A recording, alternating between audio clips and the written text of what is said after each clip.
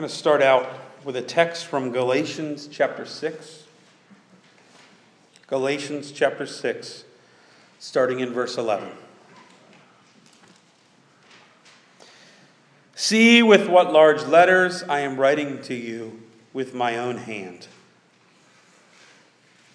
It is those who want to make a good showing in the flesh who would force you to be circumcised, and only in order that they may not be persecuted for the cross of Christ. For even those who are circumcised do not themselves keep the law, but they desire to have you circumcised, that you may boast in your flesh. But far be it from me to boast except in the cross of our Lord Jesus Christ, by which the world has been crucified to me, and I to the world. For neither circumcision counts for anything, nor uncircumcision, but a new creation. And as for all who walk by this rule, peace and mercy be upon them, and upon the Israel of God. Here ends the reading of God's word. A cross. Two simple lines, the most basic of shapes. Having kids, it was one of the first shapes they started to make. Intersecting lines. In fact, earliest cultures that archaeologists have studied all have some kind of cross or X symbol. Most languages have some kind of cross or X in their letters. This symbol comes out of the Romans, who really made an expertise out of crucifixion. It was really a very brutal thing. The word doesn't mean necessarily the shape of a cross like this. It actually just means anyone who is lifted up so that they primarily suffocate to death. So that could be done on a T-shaped cross. It could simply be done on a pole or even hanging from a tree. It could even be done by impaling. And the Romans were very good at it. They could make crucifixions last for a long time. It was a particularly painful kind of death, and it was a death that the Romans used for people who were really against the Romans. They used it against traitors and people who would rebel against them. So it was often done in very public places, often done on the road into a town, and often left there. The bodies were often left there for days. Often it was done naked. We have a hymn that calls it an emblem of suffering and shame. But that doesn't even begin to really describe how terrible crucifixions were. It was used only for traitors and the most terrible criminals. It's also the word we get the word crux from. And the word excruciating was developed out of this word for cross, for this kind of death. Could take a long time or it could be sped up. If they broke your legs, often you would have trouble lifting up your chest to breathe anymore. Now think about this. This is a terrible symbol. An emblem of suffering and shame and then some. But look around our sanctuary right now. I mean, there's a giant cross at the front here. Crosses on several of our banners and on the Christian flag. Crosses here. Crosses on our lights. Crosses in our windows. Some of us wear cross necklaces. In fact, our entire sanctuary is supposed to be designed after a cross. Although the bathrooms in the Westminster room sort of tweak this. But if you look at your half of the room, it's the long part of the cross. And then very often in sanctuaries, they would have seating off to the sides for the sides of the cross. And then worship and communion would happen out of the front of the cross. We're literally in a building partially designed after a cross. Imagine if someone from the first century walked in here. Okay, somebody who lived during Jesus' time walked in here. They would think that we are total freaks. That we would have this symbol everywhere. Because they had seen crucifixions. Everybody had seen a crucifixion at least once in their life. And if you lived in a big city, you saw it multiple times a year. It'd be like having a giant electric chair in the front of our sanctuary, or wearing a hangman's noose around our neck, or in your house. Probably you have a cross somewhere in your house. It'd be like having a picture of a gas chamber on the wall, or singing a song about "In the firing squad of Christ I glory." I mean, let's try to pretend like we've never seen all these crosses. The more than 40 crosses I counted in this sanctuary, but especially with these lights that have crosses on them. Over 40 crosses. Let's pretend like we've never seen those, and let's just think for a second about that symbol. How did such a terrible symbol become such a powerful symbol? How did it become, I mean, you think about the Red Cross, an originally Christian organization, where the cross has literally become a symbol of comfort and hope, the exact opposite of an emblem of suffering and shame. Why has this cross changed? Well, some of it really comes back to who was on the cross. I mean, you have to think that, right? There have been countless numbers of crucifixion over the years. In fact, there are still parts of the world where crucifixion are still used for the worst criminals. But on this particular cross was Jesus, claimed by his followers to be fully God and fully human. Willingly, he went to that cross and defeated it. He rose from that grave. And what did he do on that cross? He took our sin. He took our place. So that we, according to Paul, should be boasting in the cross of Christ. Not in our own good works, but in that good work that Christ did on our behalf. Listen to what the medieval monk Thomas à Kempis said about the cross. This is just powerful. In the cross is salvation. In the cross is life. In the cross is protection against our enemies. In the cross is infusion of heavenly sweetness. In the cross is strength of mind. In the cross is joy of spirit. In the cross is excellence of virtue. In the cross is perfection of holiness.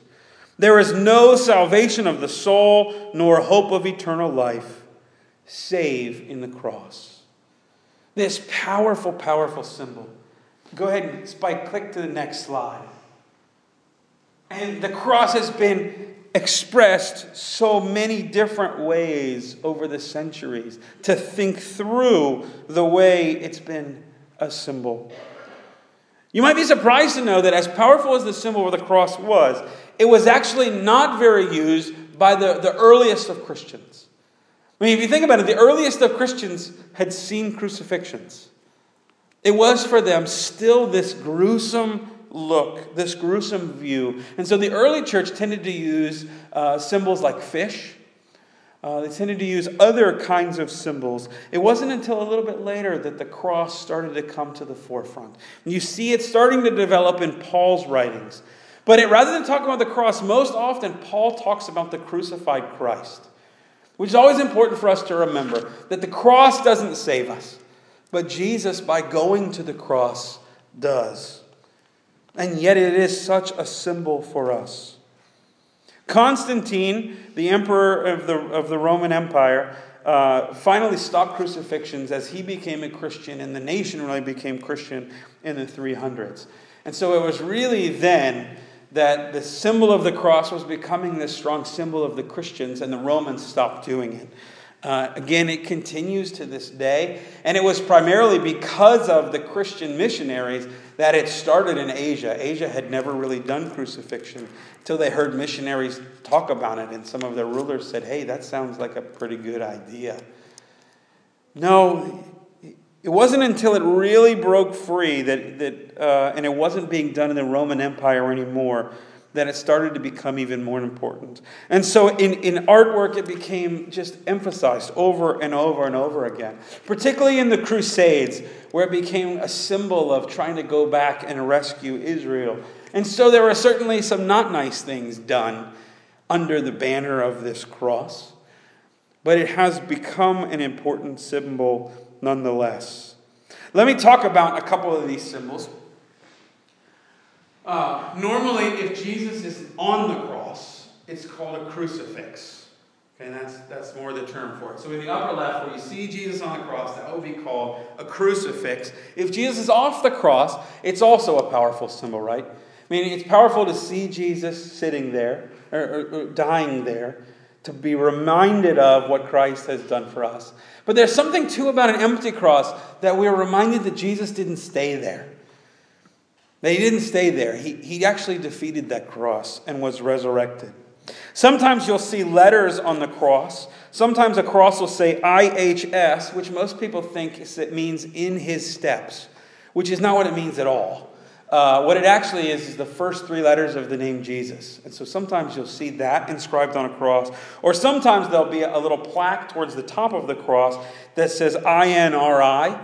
And that is the Latin for the words that were on Jesus' cross, according to the Bible. Jesus of Nazareth, King of the Jews. Jesus, Nazareth, King, Jews. That's the three letters that it sort of inscribes.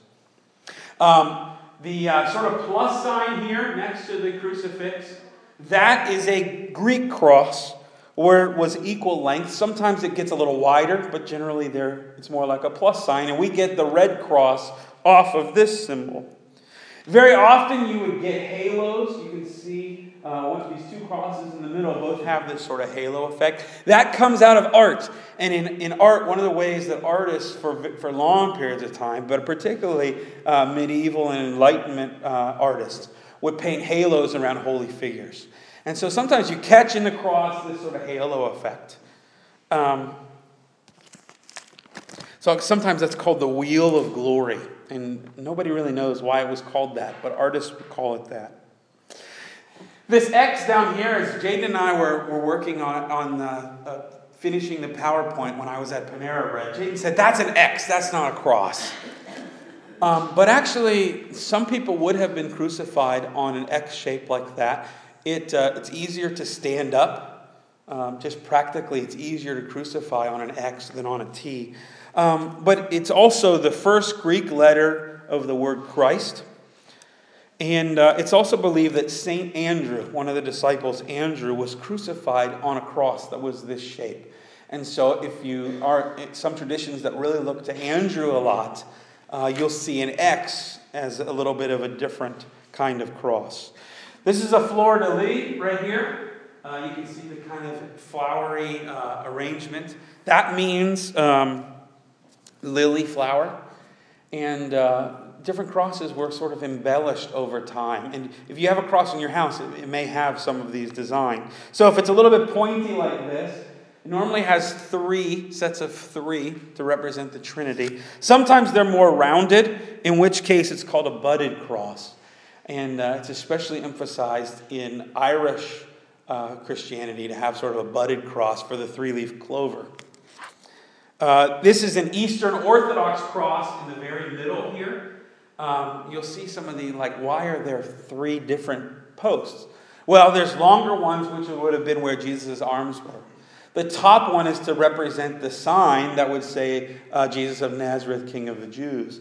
And then they also add a footrest. But interestingly, why is it angled?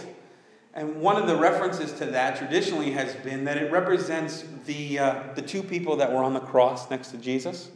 And the one who went to heaven because he confessed Jesus as Lord from the cross. And the one who went down, hence the angle there, the one who went down because he did not. That's an Eastern Orthodox cross, which you don't see as much, obviously, in our traditions. The Celtic cross, it's not a Celtic cross, it's a Celtic cross. You can see up here, has the halo effect. And it also normally has a sort of a weaving pattern to it. And that was very much to represent the sort of unending nature of our faith. And so it weaves in upon itself. You can see Celtic crosses, this one has it sort of divided. So it's different. But some Celtic crosses were made where it's just one continuous line that weaves through itself. And was sometimes even made out of rope. See the anchor here. That was another one that Jaden said, that is not a cross, that's an anchor. But some of the early Christians would get in trouble if they were Christians. And so one of the things they used to do is draw an anchor or use an anchor in their artwork. And anyone who was a Christian would know that that anchor was to represent the cross, and you can sort of see the cross in it. But also, we have a tradition of talking about the anchor, right? That's a biblical image as well. And so the early Christians would use that, but sometimes you see that happen. On the upper right-hand corner, that's a Coptic cross. And it was an Egyptian symbol that had nothing to do with Christianity. It was a symbol of life that the Egyptian Christians, the Coptic Christians, looked at that and said, that looks like a cross, or almost like a cross with the head sort of bowed, the way it was round. And so they reclaimed it. And so in Coptic churches, you'll often see that symbol. Now there's an upside-down cross here, which many people think to be an anti-Christian symbol, and it certainly can be. But there's more to it than that. The Apostle Peter was traditionally held to have been crucified upside down, because he said Jesus was crucified the right way. He didn't deserve to be crucified that way. And so when he went to the cross, he asked and was permitted to be crucified upside down. And so in some churches, particularly churches named after Peter, and in some traditions, you will see an upside down cross. This crazy looking symbol in the corner is a Jerusalem cross. And it was a sort of a symbol that was made during the Crusades. It was a coat of arms for one of the first Latin king in Jerusalem. You can see how over time this symbol has morphed. And it can change. It can be added with different things. And in the windows here are crosses with a crown of thorns around them. You can see different crosses embellished. I have a cross here on my neck that has a dove on it to represent the Holy Spirit. The crosses can be mixed with a shepherd's crook. So you can imagine this Coptic cross in the corner. They've made that to where it looks like a shepherd's crook as well. You sometimes will see 3 crosses instead of just one, as you see in the banner over there. So many different varieties of this symbol, and there are many more. I'm just highlighting a few kind of interesting ones. You can see the power of this symbol over time as it spoke to many people. In fact, there's a whole tradition that we in our church don't do very much of crossing ourselves, of making the form of the cross over us. And if you've ever been to Catholic church, or if you were raised Catholic, you probably did this a lot. And normally when you cross yourself, you would say in the name of the Father and the Son and the Holy Spirit. What you're doing there is you're covering yourself. You're claiming the cross as your own. In the Orthodox Church, they go right shoulder to left shoulder. In the Catholic Church, they tend to go left shoulder to right shoulder, so it depends a little bit on where you are. Typically, it's with your right hand. Your hand position can be different, so let's try it. So take your right hand. And if you keep your fingers together like this, in a normal Catholic church, you would just use your hand like this. And the 5 fingers would represent the 5 wounds of Christ on the hands, on the feet, and the spear in the side. And so you had the 5, and you would say in the name of the Father and the Son and the Holy Spirit. Okay? I did the Orthodox way, but same difference. Okay? In some traditions, in the Orthodox Church, they often didn't do it with 5. They would do it like this. So pinch your middle and your index and your thumb together. And this was to represent 2 things. The Trinity, the Father, Son, and the Holy Spirit.